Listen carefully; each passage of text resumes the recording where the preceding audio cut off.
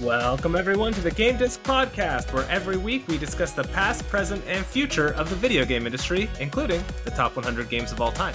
I'm your host, Simon Esty, and I'm joined by my co-host, Noah Esty. And today, last week, Noah and I walked past the burning building that was Xbox, so we're gonna kind of loop around and revisit that. And then for our top 100 games of all time discussion, we're diving into Metroid Fusion. Is it one of the best games ever made? We will get to all of that. But first, Noah, how are you doing today? Alright, but I do have a question for you, if you don't mind. I'm scared, but go for it. No, it's not. It's just a good, some might call it an ethical dilemma. I wouldn't go that far, but no, it's just a quick little question. Okay. Alright. Top 5 greatest rappers of all time, and they can't all be Pitbull. You can have Pitbull as one of them, but they can't all be Pitbull. Top 5 rappers, go.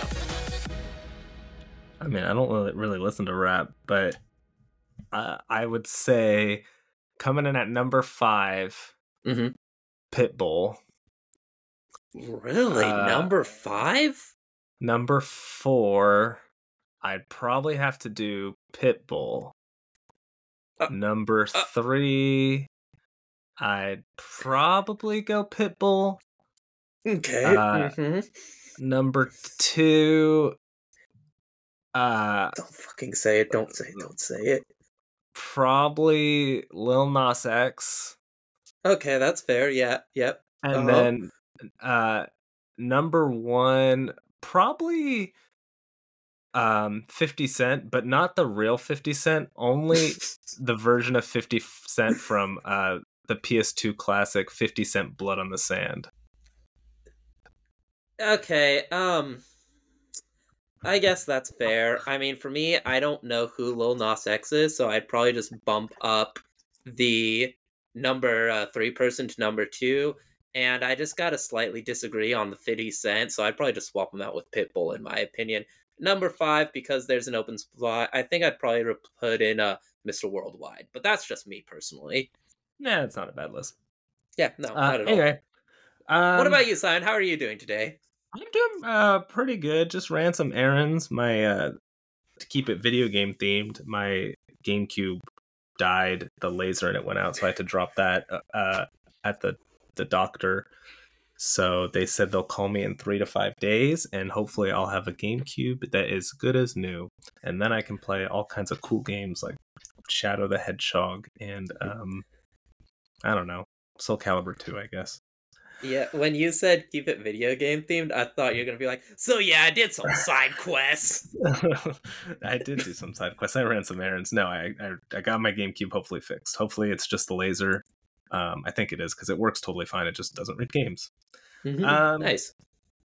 So, something that is maybe can't be fixed is Xbox.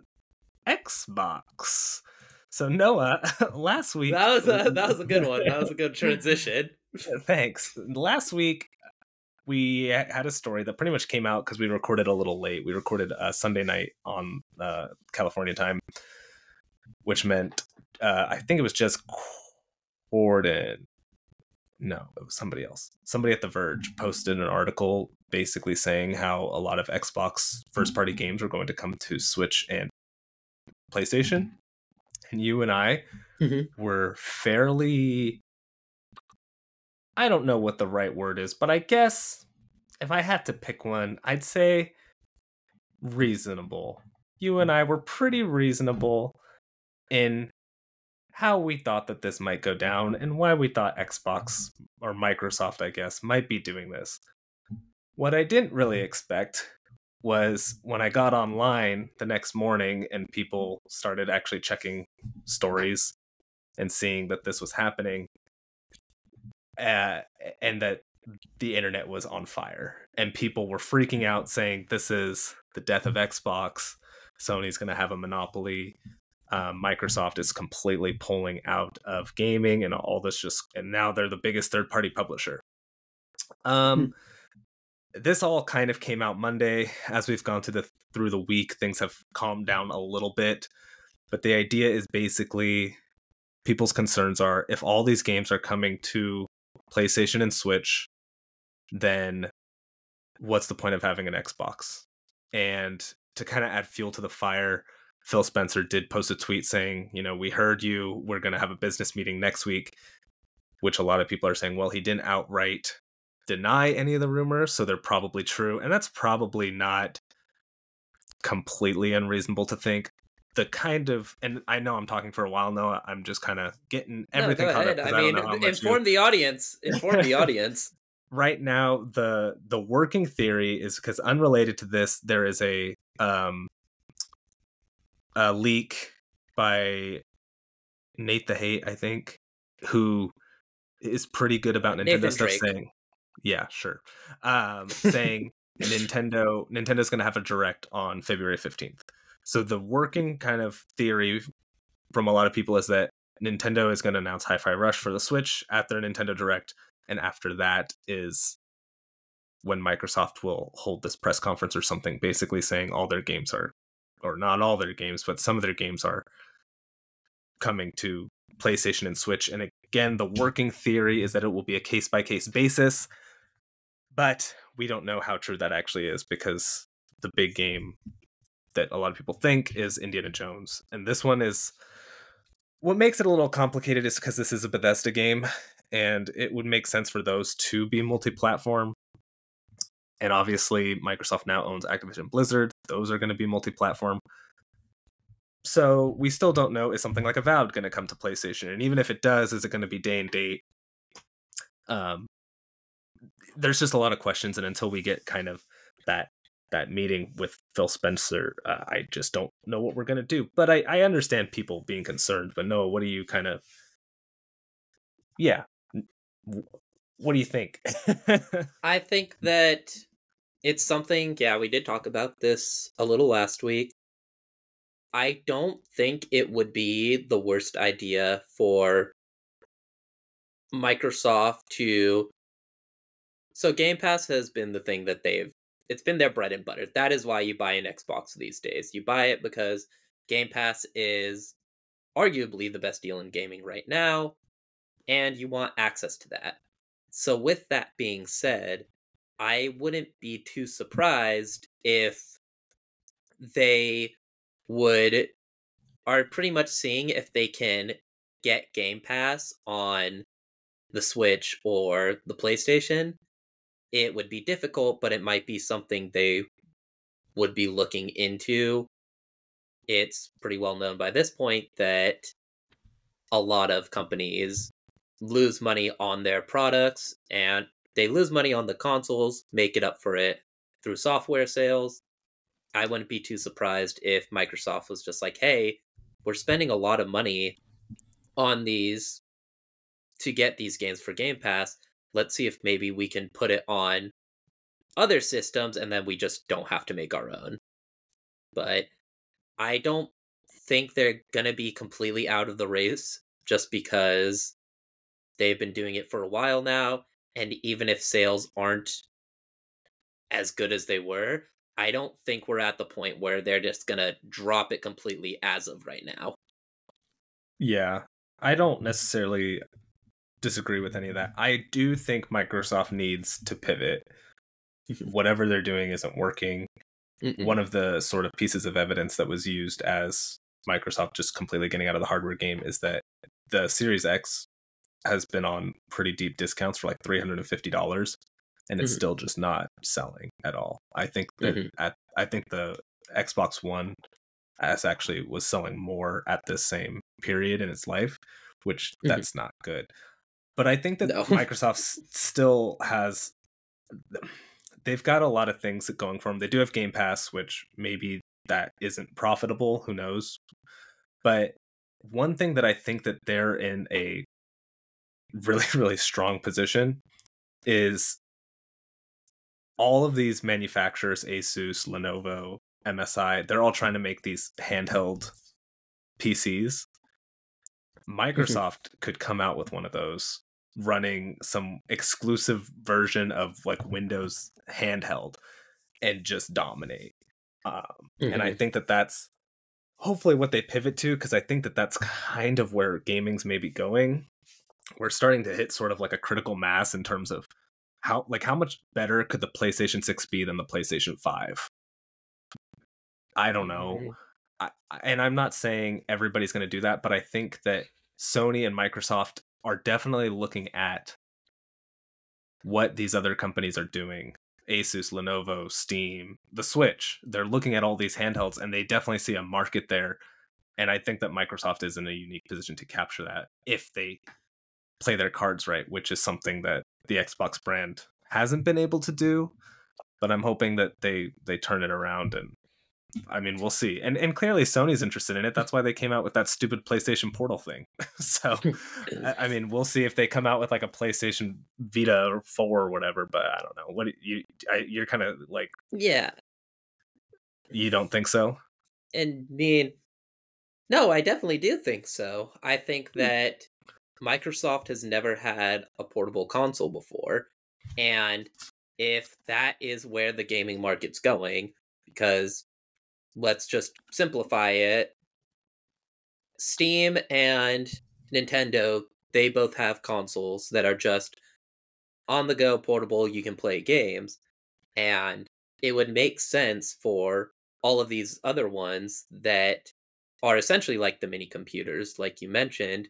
It would make sense for Microsoft, aka the company who's running the operating system a lot of those portable like computers are using.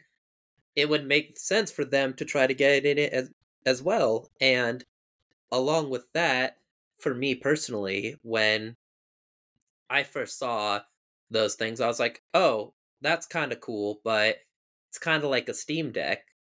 I don't It's kind of like for me when I saw it, I thought, "Oh, it's kind of like an off-brand Steam Deck."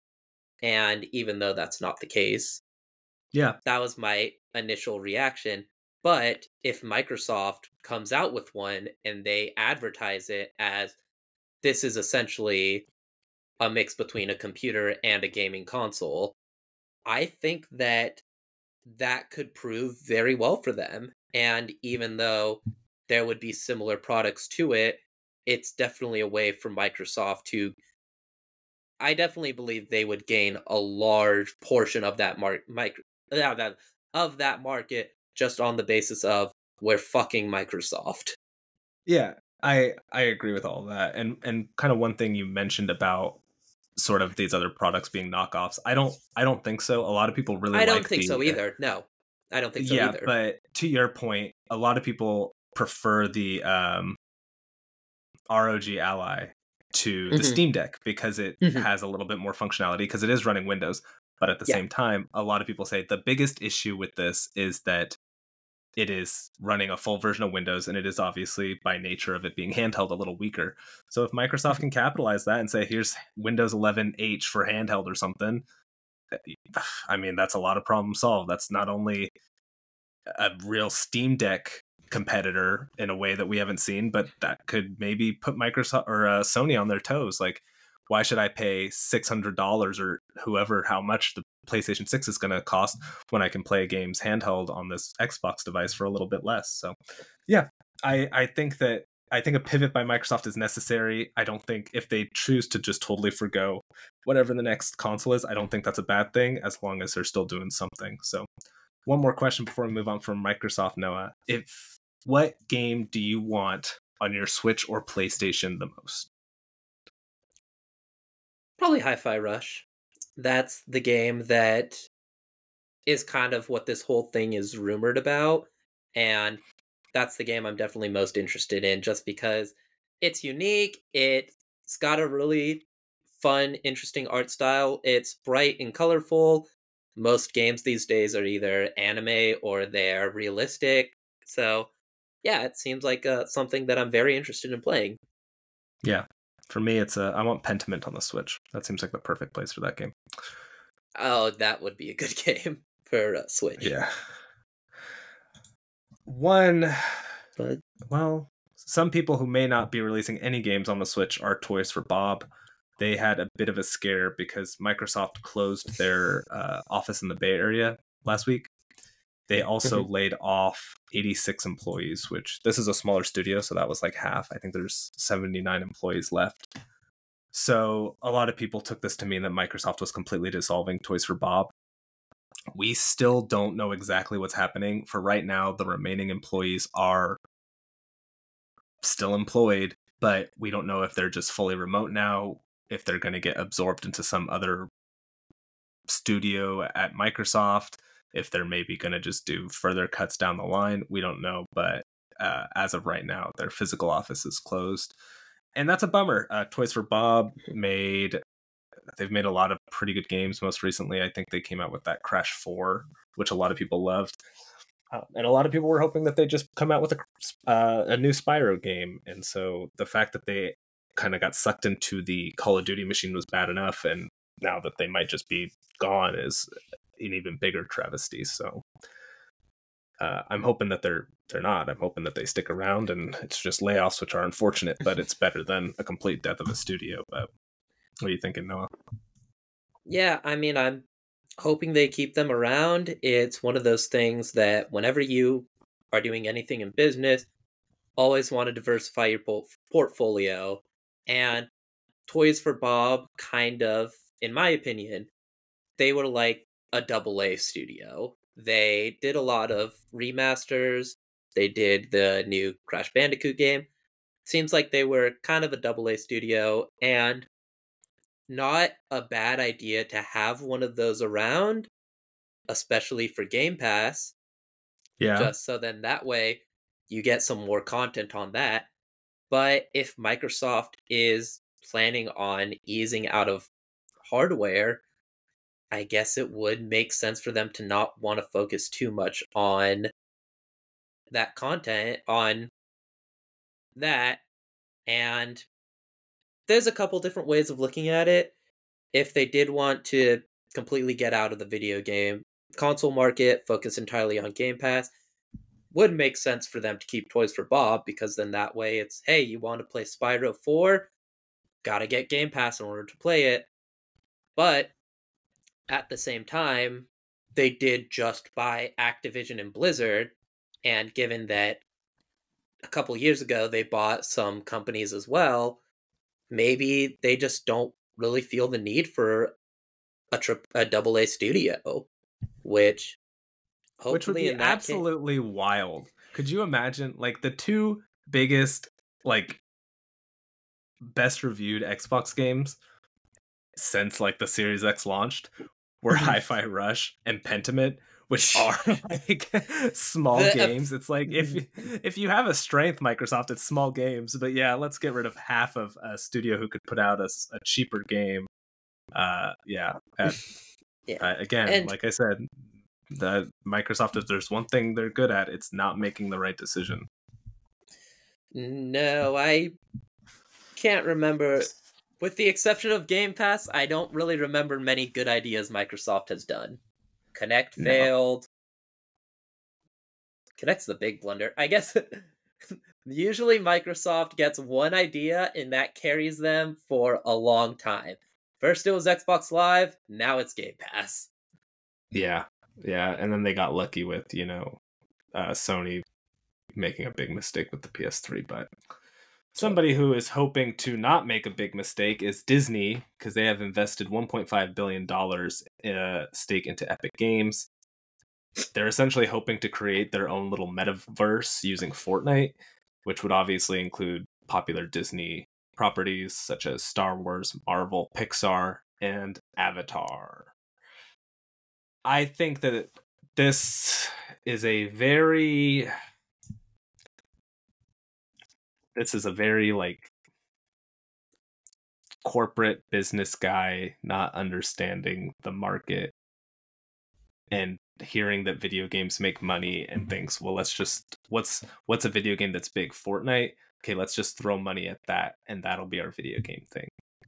I mean, I hope if it'll probably pay off if you can kind of get your own little metaverse. Fortnite's kind of created its own metaverse more than any other tech company anyway. In terms of, they came out with that Lego game and they have their own Rock Band, and I'm sure like if you own a Spider-Man skin in Fortnite, you'll be able to wear that in this Disney thing. So as far as what all these tech bros were saying the metaverse would be, where you could buy a sword in Skyrim and take it with you into Call of Duty, Fortnite's actually probably the one game who could do that. So it makes sense that Disney would kind of want to get some of that. But at the same time, there's a part of me that kind of wish that they would just take that 1.5 billion and put it into ramping up some studios, and we just get, you know, some kind of interesting Marvel and Star Wars and even Avatar games. And I guess we're getting those things anyway, but yeah, I don't know. This doesn't really. I like Star Wars. I like Marvel. This doesn't excite me at all. Yeah. First of all, didn't like your transition. Transition should have been. Speaking of bad decisions, then No, got into I that. don't think this Second is a of bad all, decision. I think this is probably this will probably make Disney a lot of money. I just don't care about it at all. yeah, I think that's the epitome of it. It's okay, cool. It's it's big business doing big business. That's pretty much the best way to look at it. I think it's boring. Like Yeah. you pretty much hit the nail on the head. It's the cool thing would be giving that money to smaller studios and having them built up. That'd be cool if we got more games like Star Wars Jedi Survivor. Love that game. I'm really enjoying it. And it would be cool if they started leasing out those IPs and giving some really big budgets to make a lot of AAA games for their IPs. But at the same time, let's really look at it this way. A lot Well, they of kind of are their doing that though. movies. Yeah, but let's look at it this way, and this is kind of my perspective. A lot of their movies haven't been doing that great lately. And the thing that they really can do well, though, is merchandising. That's where I feel like a lot of their money's really coming from these days. And I feel like Fortnite is so big that their partnerships with Epic is kind of a way of merchandising.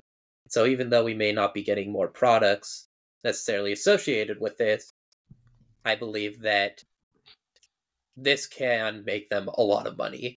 And it might be boring, but by the end of the day, as long as you turn a profit, that's what matters most. Yeah. I just hope that this isn't, because one thing that I do kind of think you're wrong about is you did say, well, you weren't really wrong about it, but Disney's strategy has been to lease out their IP, right? Just last year alone, we got Spider-Man 2, Star Wars Jedi Survivor, Avatar. The year before that, we got, I don't know, it was Guardians last year. Like, we've been getting pretty good. Guardians, I think, was a couple years ago. Yeah, we've been getting, and then even this coming year, we've got Star Wars Outlaws. Oh, and we got that Disney game, Illusion Island. We've been getting a lot of Disney games, and so I guess as long as they keep doing those, and those are well received, I'm fine with that. But I also wouldn't have minded if maybe, yeah, they kind of spun off their own studios, and then they didn't have to license out their stuff. But regardless, like I said, I think they'll make a lot of money, much like Nintendo has made a lot of money because they had an investor call and they gave some updates. I'll go through this pretty fast because do you know what you just did? Thank you. You just I was about to start reading my notes and they just disappear from the document. I'm like, okay, I guess we're not talking about the Switch, Noah. You are staging a coup. Yeah, no, I mentioned earlier, I was like, oh, that would be kind of cool if Microsoft made its own console. We're not talking about the Switch. The age of the Switch is over. We're talking about the age of the Microsoft Extra, which is for an extra way to play your games on the go. So, Sure. yeah, that's what we're talking about. Anyways, breaking back news, to the Switch. Phil Spencer himself listening to this podcast now, being like, oh shit, we're doing that? Oh, all right. I didn't know that, but I guess so, if that's what we're doing. Write this down. Okay. Yeah, you just completely derailed me. Switch has sold 132. Here's just kind of the Just like what brief the notes extra's from it. gonna do to the gaming No, industry. the Switch has sold 132 million units. This puts it in third place for the most sold units for a console ever. The DS was in second place with 154 million, and the PS2 was in first place with 158 million. They did raise financial forecasts for the Switch, so they think it'll keep selling a little bit more. I I don't think it'll really beat either of those. It might, but if the Switch 2 comes out this year, that's probably not likely. A couple of other little tidbits. Tears of the Kingdom has sold 20.3 million units. Super Mario Wonder has sold 12 million units. And the most successful game on the Switch was Mario Kart Deluxe, which sold 57 million units. Yeah, pretty. So Switch is still selling pretty well, even though it's a 7 going on 8-year-old piece of tech. So yeah, good on Nintendo. Do you have anything to say about that, or? Not really. I mean, it feels like every couple of weeks we talk about a new sales record Switch does, and I feel like we've kind of pretty much said everything really to say. Switch doing great, Nintendo's doing great. Good for them. Yep. But you know who else is doing great these days, Simon? You can tell me. Fighting game fans. Fighting They are. games for lately, we've had some very good fighting games.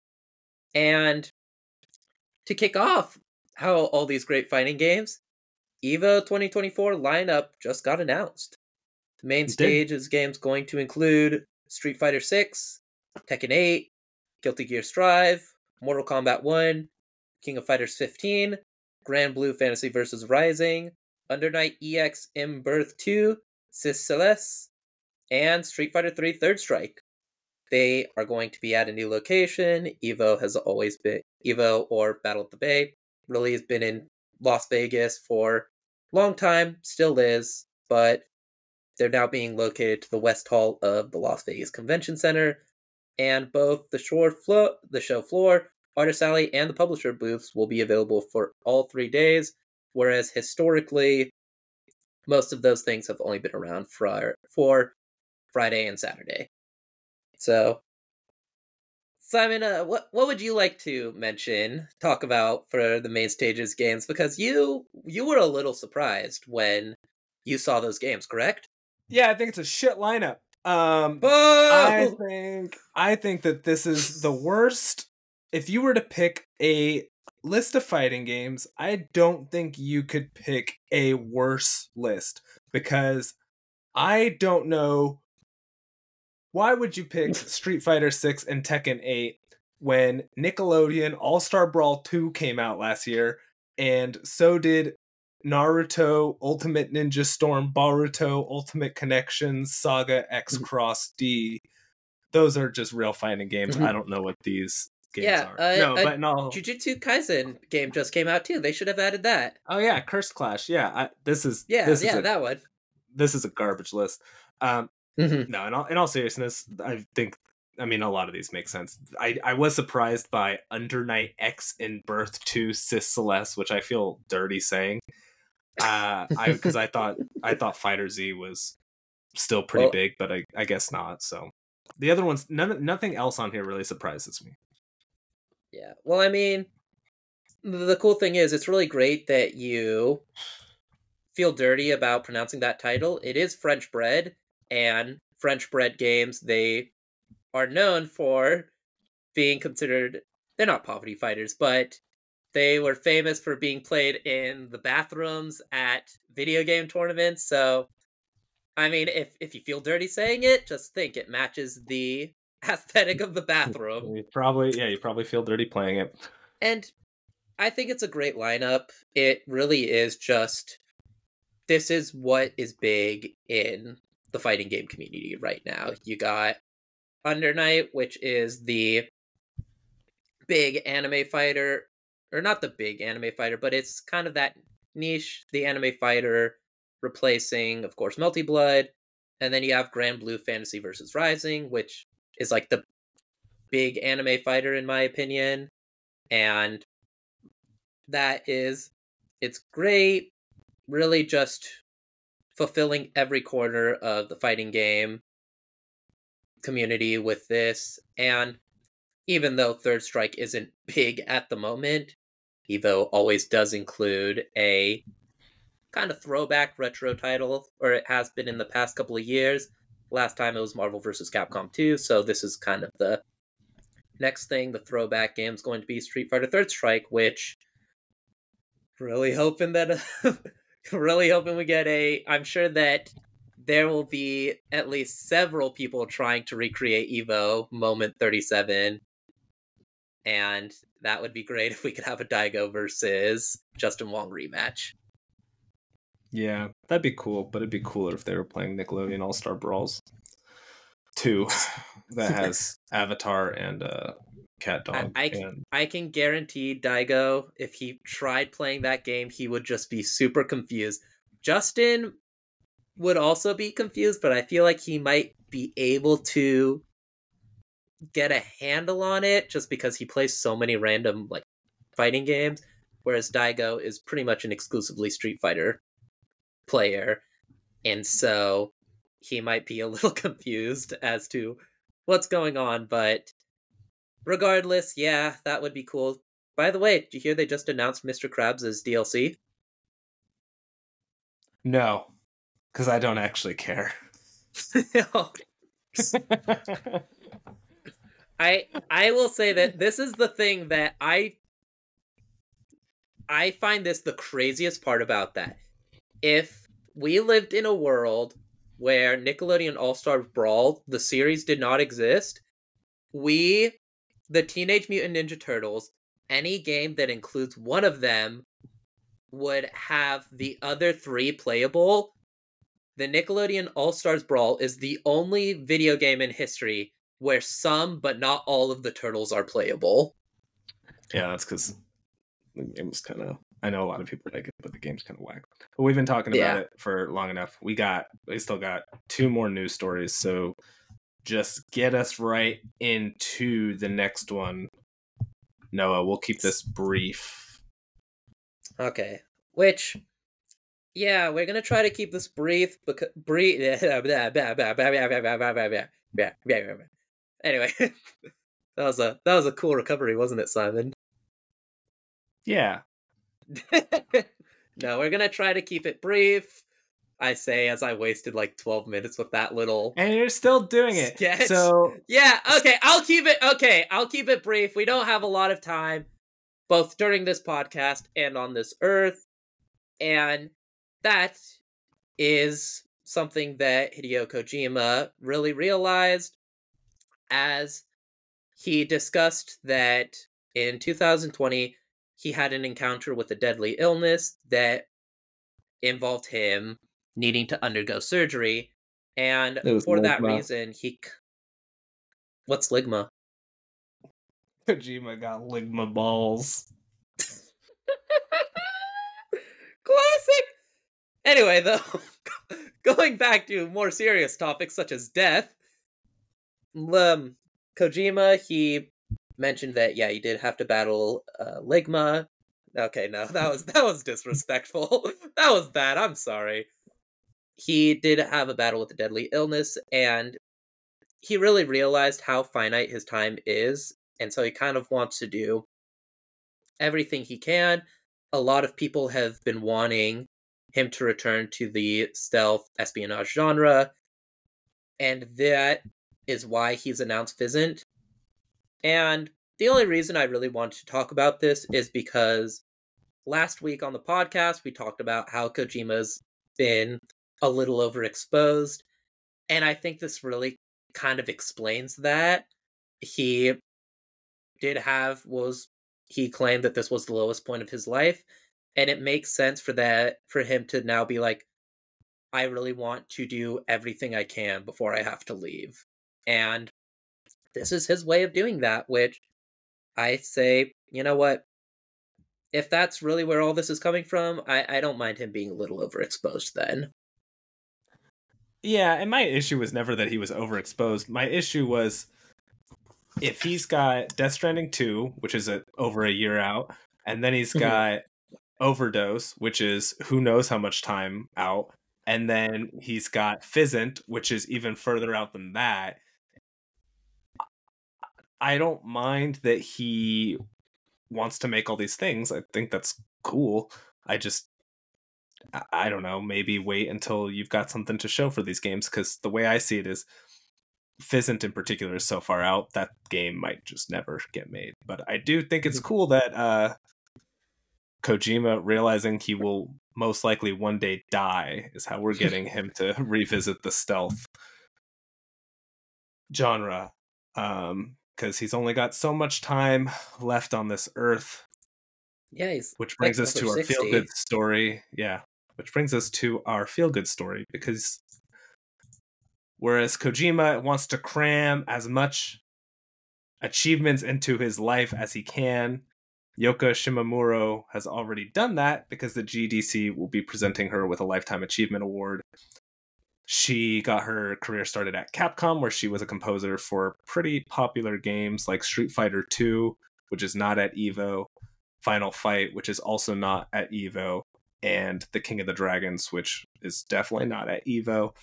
And then after she did the music for those, she went over to Square Enix and did music for Final Fantasy series, Kingdom Hearts, Live Alive, and Parasite Eve, which none of those are at EVO either. As far as we're aware. Yeah. I mean, yeah, that's all of those games that I just said have some of the best music ever made. So if anybody deserves it for being a composer, it's this woman, which is, I didn't realize she was a woman worked on those games until I was reading the article. And that's kind of wild, because that would have been like the 80s and 90s. So good for her. Yeah, and I feel like it's one of those things where in the past there was a lot of women in random position in game development, usually associated with like music, and it's really interesting how they just aren't really talked about. It's awesome that they were able to do it and that they built careers. I mean, just think, a woman created Guile's theme. Like that is one of theme? Yeah, it's then that's cool. Just I think Ken's theme is better. Ken's theme is better. I mean, that's a discussion. But I guess people can be wrong. Yeah. By the way, not related to her, Capcom is doing a thing called Capcom Super Election. Just a quick little survey. Oh yeah, I did that. If you want. Oh, you did it? Yeah, I meant to text you about it. My bad. Well, I did it too. So it's just one of those things. Capcom does this pretty often, just kind of like, hey, what Capcom games do you like? What Capcom games do you kind of want to see more of? So go onto Capcom's Town Hall website and should be able to fill it out. So yeah, something I was interested is they were like, what new game entry would you be interested in seeing? And Rival Schools was on there, so I was like, yep, definitely would like to see a new Rival Schools game. Or a port or something. Yeah, I know a lot of Japanese companies do this from time to time. If it's anything like Atlas, we'll get to fill out about 400 of these, and then we'll finally get Persona on Switch. Oh, all right, by the way, real quick, saw an advertisement. Atlas is apparently hiring in Japan, so if anybody's in Japan and wants a job, maybe you can apply to Atlas. There you go. All right. That was ready to go into our game of the week? Yes, I am. Are you ready? Only if you are. So we are. Sorry, I just realized something. I'm okay. So this week last week we spun the wheel and we got a Game Boy Advance game. So we're talking about Metroid Fusion. As per usual, we will say what we like, what we don't like, and who we'd recommend it to before we go into full spoilers for the game. So Noah, Metroid Fusion, what do you like? What do you not like? Who would you recommend it to? Go. I like how this was one of the first big Game Boy Advance releases. I guess that's not about the game necessarily, but I like the gameplay. It was a fun, maybe not the newest take on Metroid, but it was a good quality Metroid handheld game, and I would say it's for fans of SNES/GBA styled games.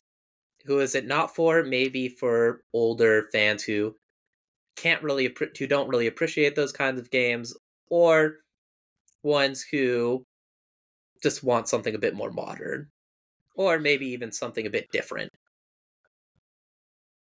Yeah, I kind of agree with all that. I would recommend it to people who want a pretty good Metroidvania that is I Mhm, would say at this point it's a classic Metroidvania. It's on the other side of that because it is a game that you can sometimes get stuck or lost, which is mhm. part of the fun of it. So if you don't really enjoy that, I would not recommend this game to you. And as for oh, I guess I kind of did that. I did it wrong. There you go. I said what I liked. I like how it's classic. I don't like how you can get lost or stuck, and I would recommend it to people who are fine with those things and who aren't fine with those things. Sorry, I'm trying Yeah, to open and up our wheels because I realized no, our wheel. you answered that question in like a very good way too. It wasn't structured, but you answered it without people even knowing. If you didn't call attention to it, it would have been just poetry right there. But anyway, Oh so with man, that in sorry, I was mind, distracted because I was yeah, I was trying to open our wheels, which I realized I didn't have open. Anyway, all right, so with that being said, we're going to go full spoiler territory. So if you don't want to know how a game from 2002 ends or what happens in it, then we'll see you next week where we'll talk about something else. So I actually played this game for the first time like 3 or 4 years ago. So this game, I did play it not when it first came out, and I think it holds up pretty well. But what about you, Noah? Mhm. Do you So remember full it at all? You played it when disclosure, it came out. yes, I did. I was about 8 years old, if I'm not mistaken. So wait, 2012 or 2002, right? You'd have been like 6. Yeah, I was 6 at that time. So I played it. I really liked it. I did, however, get stuck on one part, and Did after you beat it? no, I never did because I got stuck, Oh, and I played it a lot. Even though I was stuck, I still played the game a whole lot, trying to figure out what to do, just because I really liked it. But alas, I never was able to complete the game. So my memory of the game is not as clear as yours, but I still remember it after all this time. I remember like the part where you're in the little morph ball and you see the infected Samus like walking below you. It's like, huh, that's weird. I thought I was Samus. So, yeah, it was a good game, but unfortunately I never was able to beat it. yeah. That was kind of the one thing. Even though I played it fairly recently, that is the thing that sort of stood out to me is when you do run into like the clone Samus, how I guess terrifying it is. You do feel Mhm. like that creature is a threat and that it'll just manhandle you. And so every time she does show up, it's very tense, which is it's Mhm. almost gives the game like a survival horror feeling. And there's a couple of times where Yeah. yeah, like there's a section kind of towards the end of the game where the ship or the I guess facility that Samus is in loses power, so you kind of have to like creep through and you can't use elevators or anything. And yeah, and evil clone Samus is kind of stalking you the whole time, and it's just this really tense section because you know that you are outmatched. And I think that that was sort of the inspiration for the Emmys that are seen in Dread, who sort of Mhm. serve a similar function. But I think Fusion did it first.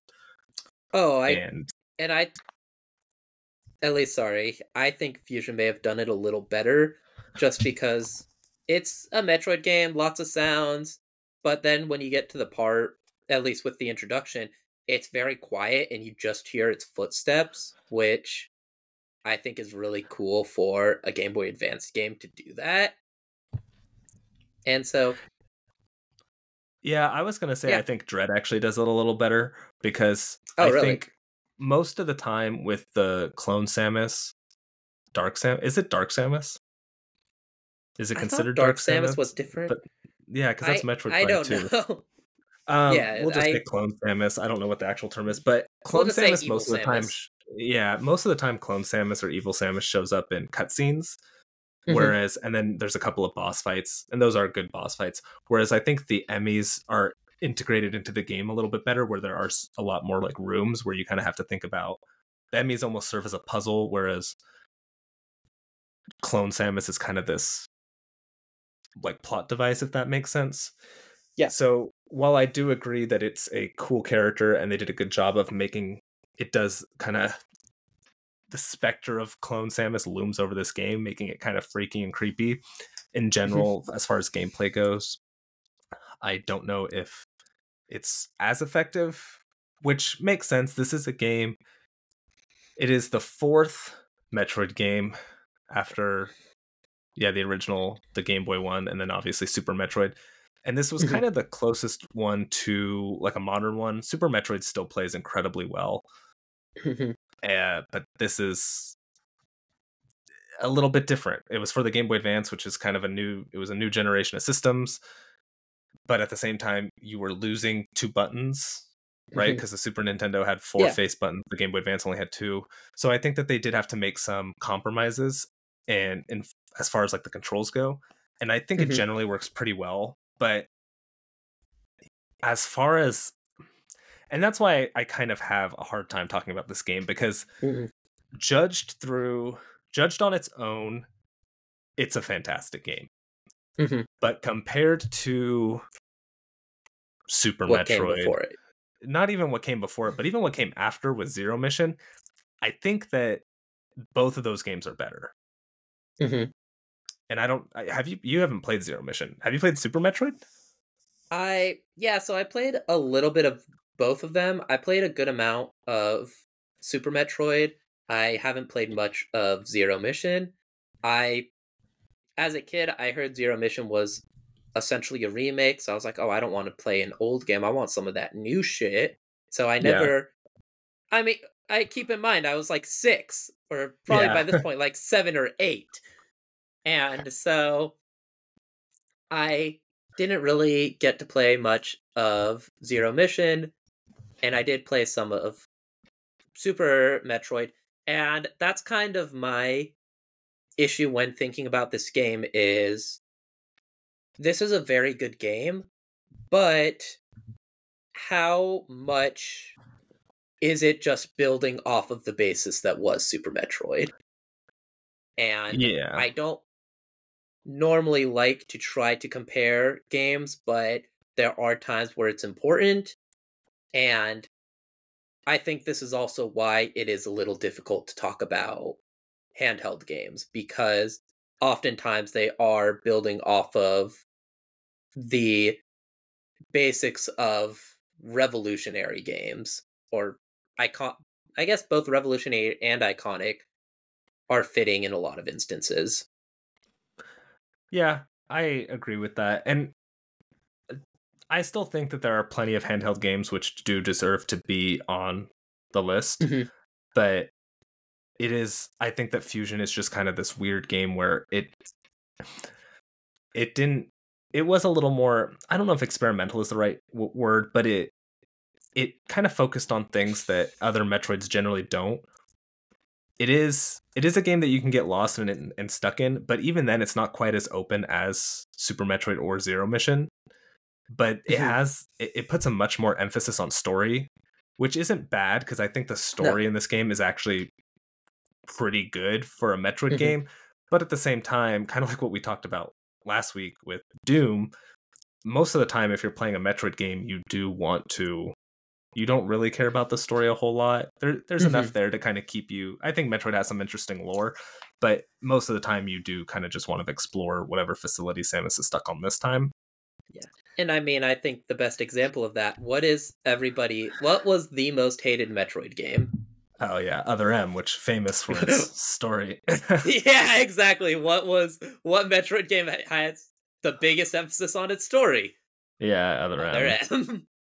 No, I agree.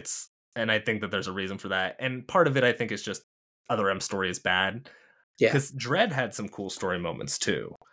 But I Hmm. think Dread Dread did a better job of integrating those into the story, whereas I feel like Fusion tossed them in like more frequently, so Mhm. they break up the game a little bit more, Yeah. so it's harder to kind of get in that groove because so much of Metroidvanias is just getting in that groove and Mhm. learning where things are and kind of almost becoming addicted to just finding new secrets and Yeah. exploring new sections. And when you've Mhm. got these kind of lengthy story sections, which couldn't be skipped just because games didn't really let you do that at the time, Mhm. it did really break apart and it could kill some of that forward momentum, which Mhm. can already be tough in a game that you can get stuck in. So, Yeah. So, yeah, and it's one of those things too where you want to just have fun. By the end of the day, that's why you play a game. You want to have fun, and and this game is fun. yeah, it's fun. But unfortunately, there are times that the game slows down, and it's a shame how there are times where it slows down on purpose, which is the story, and times where it slows down by accident, which is getting stuck on where to go. Yeah. No, I agree. Boss fights are great though. I really like the when you fight Clone Samus, obviously. Um Kraden, Kragen, Kraid, just Kraid, I Kraid, guess. Yeah, yeah, Kraid. big boy. Yeah, he's always fun. Mhm. The final boss is pretty fun. It's yeah, it's and that's why this game is hard to talk about. It's not that it does anything bad, really, Mhm. minus the story kind of maybe sometimes interrupting, but even then the story is the best probably Metroid story or one of them. Mhm. It's more that other games just do everything a little bit better. And that's other Metroid games at least. And that's what makes this one, I think, kind of more of its that's its biggest sin. Not that it's bad Mhm. because it isn't. It's incredibly good. It's a No. great game. And if we're just being if we're not comparing it to itself, I think it definitely should be on the top 100 games of all time. Mhm. But I don't know if it makes sense to have a top 100 games of all time list with like every single Metroid because really like with the exception of Metroid 2 and I guess the original Metroid and other I think that most Metroid games are better than Fusion.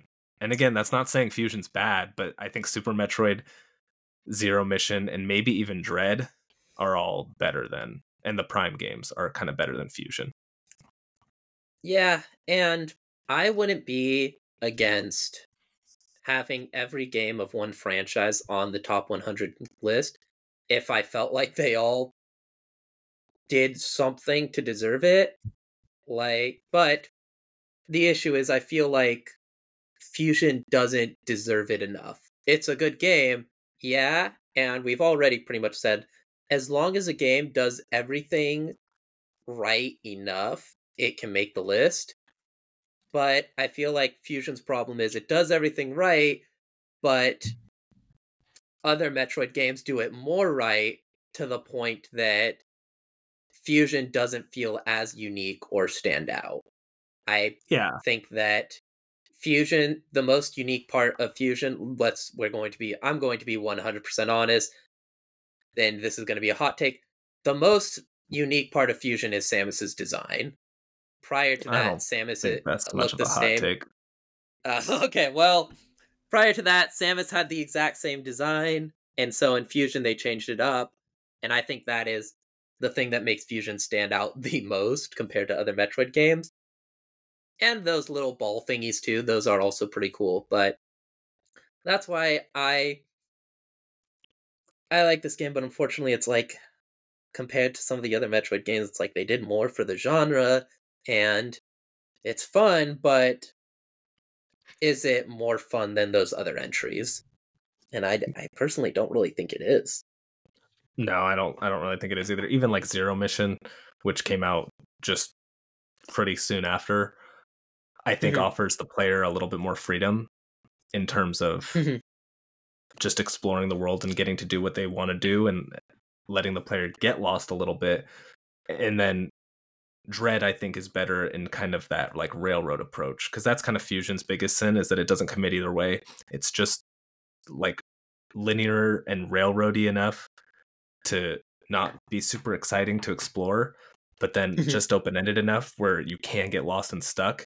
and I think you kind of have to go one or the other, because like Dread is pretty railroady, so you don't really have to worry about getting lost, but it does a good job of making you feel like you're exploring. Meanwhile, Zero Mission is like, just go get lost. That's part of the fun. And then obviously the Prime games are just, and Super Metroid is, I don't know, I think Super Metroid's the best one because it's got everything. It's the whole package. It's Of course, best out of 2D Metroids, because I feel like Super Metroid versus Prime, that could be a very big discussion. Yeah.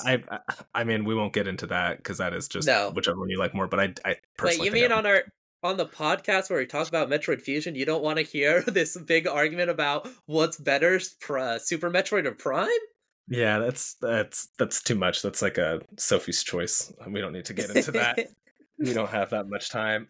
Yeah, kind of a shorter discussion, but the music's good, but even then, I don't think the music quite reaches the highs of Prime or even Super Metroid. I will say the music is uniquely suited to Fusion, being kind of what we talked about, this more sort of survival horror almost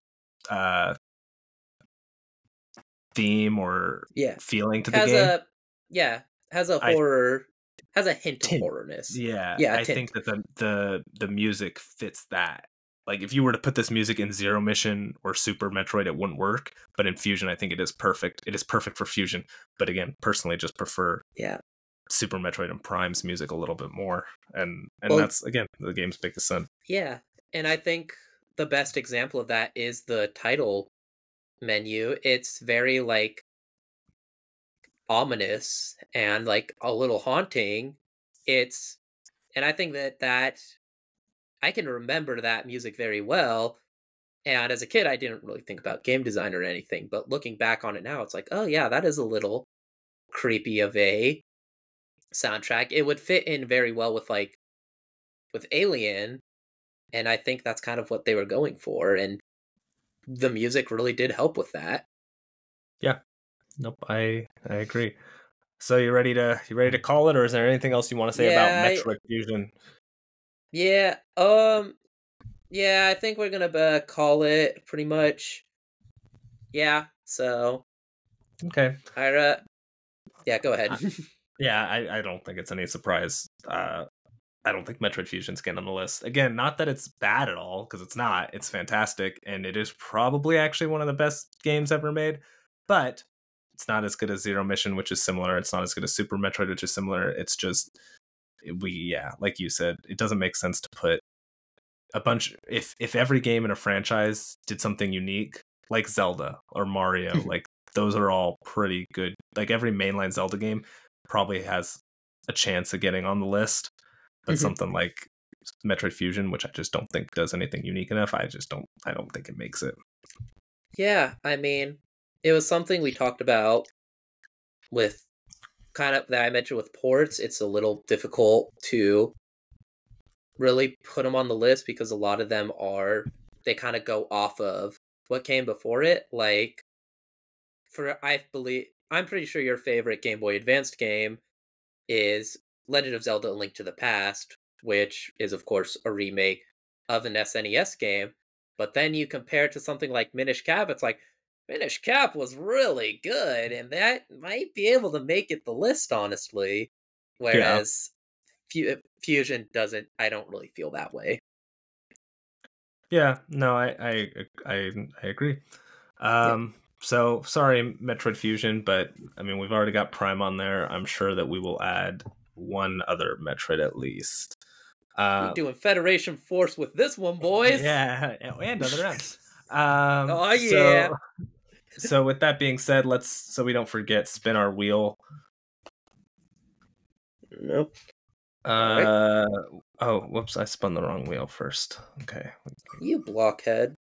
I know. What the fuck? Why'd you do this? Is it another PS4, PS5 game? Yeah, okay, I'm shuffling it. You really need to check that wheel. Something is up. Something is up. You really need to just before the podcast. A little bit further. No, man. Okay, fine. What is? It's N64, PS1, Dreamcast, PC. Let's spin Oh, the okay. platform wheel. God, I hope it's not PC. That's gonna be hard. That that wasn't a spin. What happened? It just Did like it it just like like barely bore. move? Okay, cool. We're gonna talk about a Dreamcast game. Oh, that should be fun. Yeah, there's quite a few we can pull from. Full disclosure, we Yeah. didn't own a Dreamcast, so we'll probably just have to do like a GameCube port of a Dreamcast. But um, Or we might do an arcade game that had a very successful Dreamcast port. that's probably pretty likely too. Cool. All right. So yeah, next week we'll talk about a Sega Dreamcast game, and that'll be fun. One more thing before we get out of here. Just a quick follow up to our game draft where Noah, you drafted Helldivers 2, and Yep. that game has come out. Because that is a live service game, it looks like reviews aren't in yet. Mhm. So there's no score, so we won't know that. We'll check it next week. If there's no score for Helldivers 2 next week, we'll probably just have you pick a new game because I don't know if it will get a score. Well, I think it will I because think it will too. there are reviews in progress, and that's something that's kind of it actually has a score on Metacritic, but Metacritic they don't give it a score until 4 different review outlets review the Yeah, and game. it's only got like one. It's Yes, got two. exactly. It's It's got got an one. 80. Yeah, so but we can't put it on right now. So yeah, I mean, worst case scenario, I'll just swap it with Foam Stars. They're essentially the same game from what I hear. Yeah, I wonder if Foam Stars does have a. Yes, it does. I'm looking at it right now. What's it at? 59. If you want to switch it out for Foam Stars, go for it. I'll Okay. think about it. With that being said, Noah, what have you been playing? I've mostly been playing Tekken and Star Wars still. Some good Games Tekken. that I've been playing for it is a good Tekken. It's games I've been playing for a while. Star Wars I'm almost done, which is nice because I've lately been wanting to play Spider-Man, but I don't want to start it until I finish Star Wars because I feel like they are very similar in a lot of ways. Yeah. But I've been playing a lot of Tekken as well. I'm maining Shaheen, but I am thinking about changing my main and learning a new character just because from what I hear Shaheen is he is a very good character, but he also is a little bit of a boring character. Like he's got good buttons, but he doesn't have any gimmicks or anything. So they say he's a great character to learn the game, but he also isn't. He teaches you the basics, but I kind of want somebody with a bit more jazz. So I'm thinking about changing to Lars, but I have to first learn how to play Lars. Yeah. So Sounds yeah, like gibberish to me, but I do want to play Tekken. Maybe I'll did you buy a digital copy or a physical? I bought physical because so being in Japan, my PlayStation is still connected to the US PlayStation Store. So when you take in currency conversion, it was a little cheaper for me to buy a physical copy, so I just bought a physical one. No. Okay. I was gonna try to download it onto mine like I did with Alan Wake, but whatever. Yeah, Yeah, I'll pick it up when it gets on sale maybe and try it out, but I think I'd rather just spend some time yeah, with Street Fighter. But I've I heard really good things about it. yeah, and I prefer fighting games on digital just because I just like popping in and playing them for a bit. And it's a shame where it's like, okay, gotta take out Star Wars, gotta put in Tekken, and then if I'm playing just a single player game, I can just leave it in my Yeah. PlayStation. But yeah, unfortunately, it was a little cheaper for me to buy the physical, so I was like, all right, I'll just do that. Yeah. Makes But sense.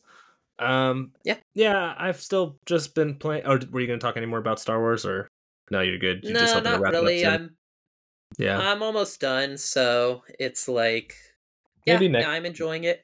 we'll I'm maybe we'll do a fun discussion next week cuz you're pretty close to being done.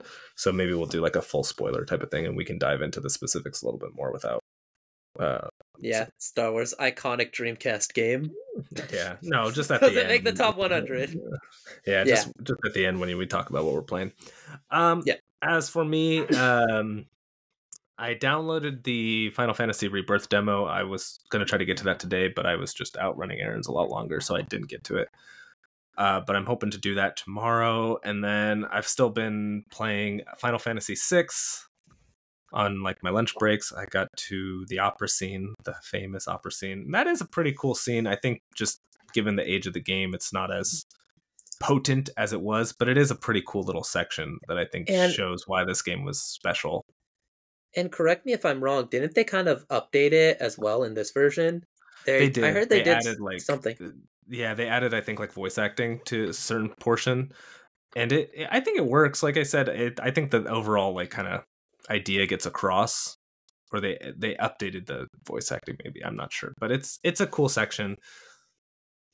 I'm still I'm waiting for the game to kind of, I guess, like the plot to really kick in. The characters are just now starting to become a little more three-dimensional, whereas they were pretty one-note up to this point. Now we're kind of starting to get them. We're starting to get their backstories, which I think makes them more enjoyable, and that makes the game a little better. So yeah, I'm still really enjoying it. It is classic Final Fantasy, and that's kind of what I like, but it's not one of my favorites just yet. But I heard the second half is kind of when the game really takes off. And then when I'm home, I'm playing Persona 3 Reload, which is that's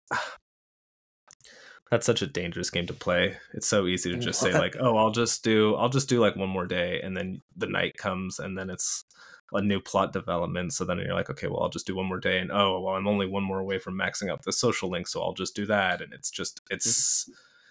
I played the only Persona game I've played is 5 Royal, and I played that during COVID, and it's the perfect COVID game. Now that it's not COVID and I have other responsibilities, it is just, yeah, it's a dangerous game, but it's a lot of fun, and I'm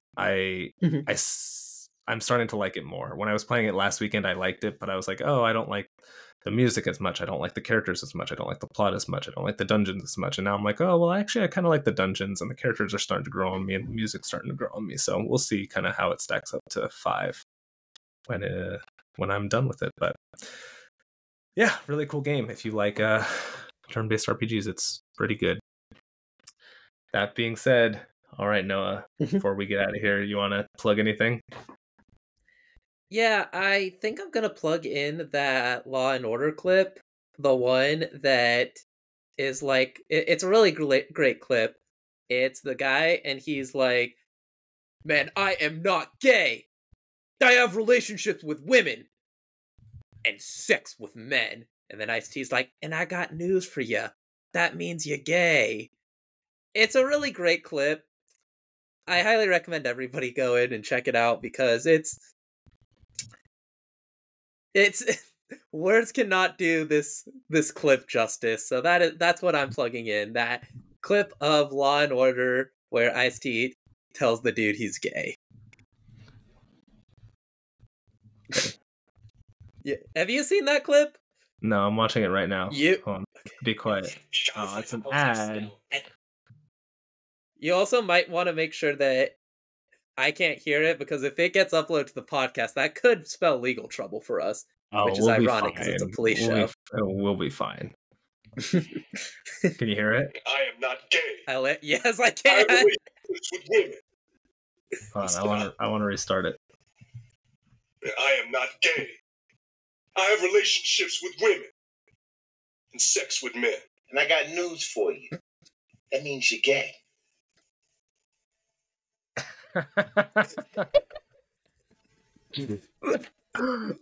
He nods his head no, like, this fucking guy. Well, right. I think the best part is and sex with men, because the way that he says it and his face is like, yeah, this'll get him. Yeah.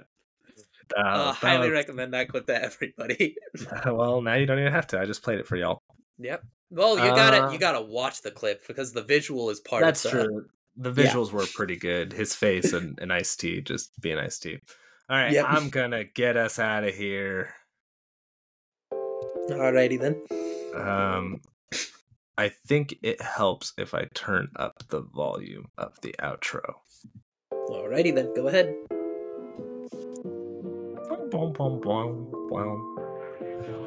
Well, thank you everybody for listening to it. Kind of a shorter one today. Yeah. And also, thank you to Pecan Pie on Upbeat for our intro and outro songs. Thank you to Zach Robinson for our logo. And thank you to Gabrielle Esty for our editing. If you liked this, please follow and or subscribe and consider leaving a rating and review so more people can find us. We still want to grow. You can find other episodes of this podcast on Spotify, Apple Podcasts, and Google Podcasts, where you can follow along with the history and what has made it on the list and what has not made it on the list.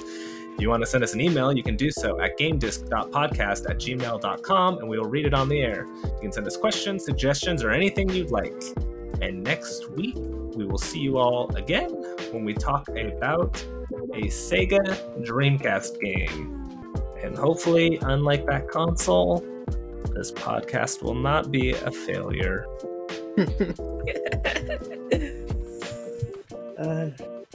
All right, we'll see y'all next week. All right. Bye. After the song, don't stop recording. Why? What are you gonna do? Okay, this is just a fun little story for tidbit. Anybody that's interested. So, going back to Metroid Fusion, for those of you who don't know, whenever you die, Samus, essentially her clothes get destroyed, so she's just in a bikini. And I remember as a 6-year-old kid, like after the older kids I hung out with saw it, they were like, "Oh, that's so funny, girls." And I was just a 6-year-old kid, and I was like, "Oh, okay, that's kind of cool, I guess." Yeah. So yeah, that's my childhood story of Metroid Fusion. I should have stopped it when the song ended.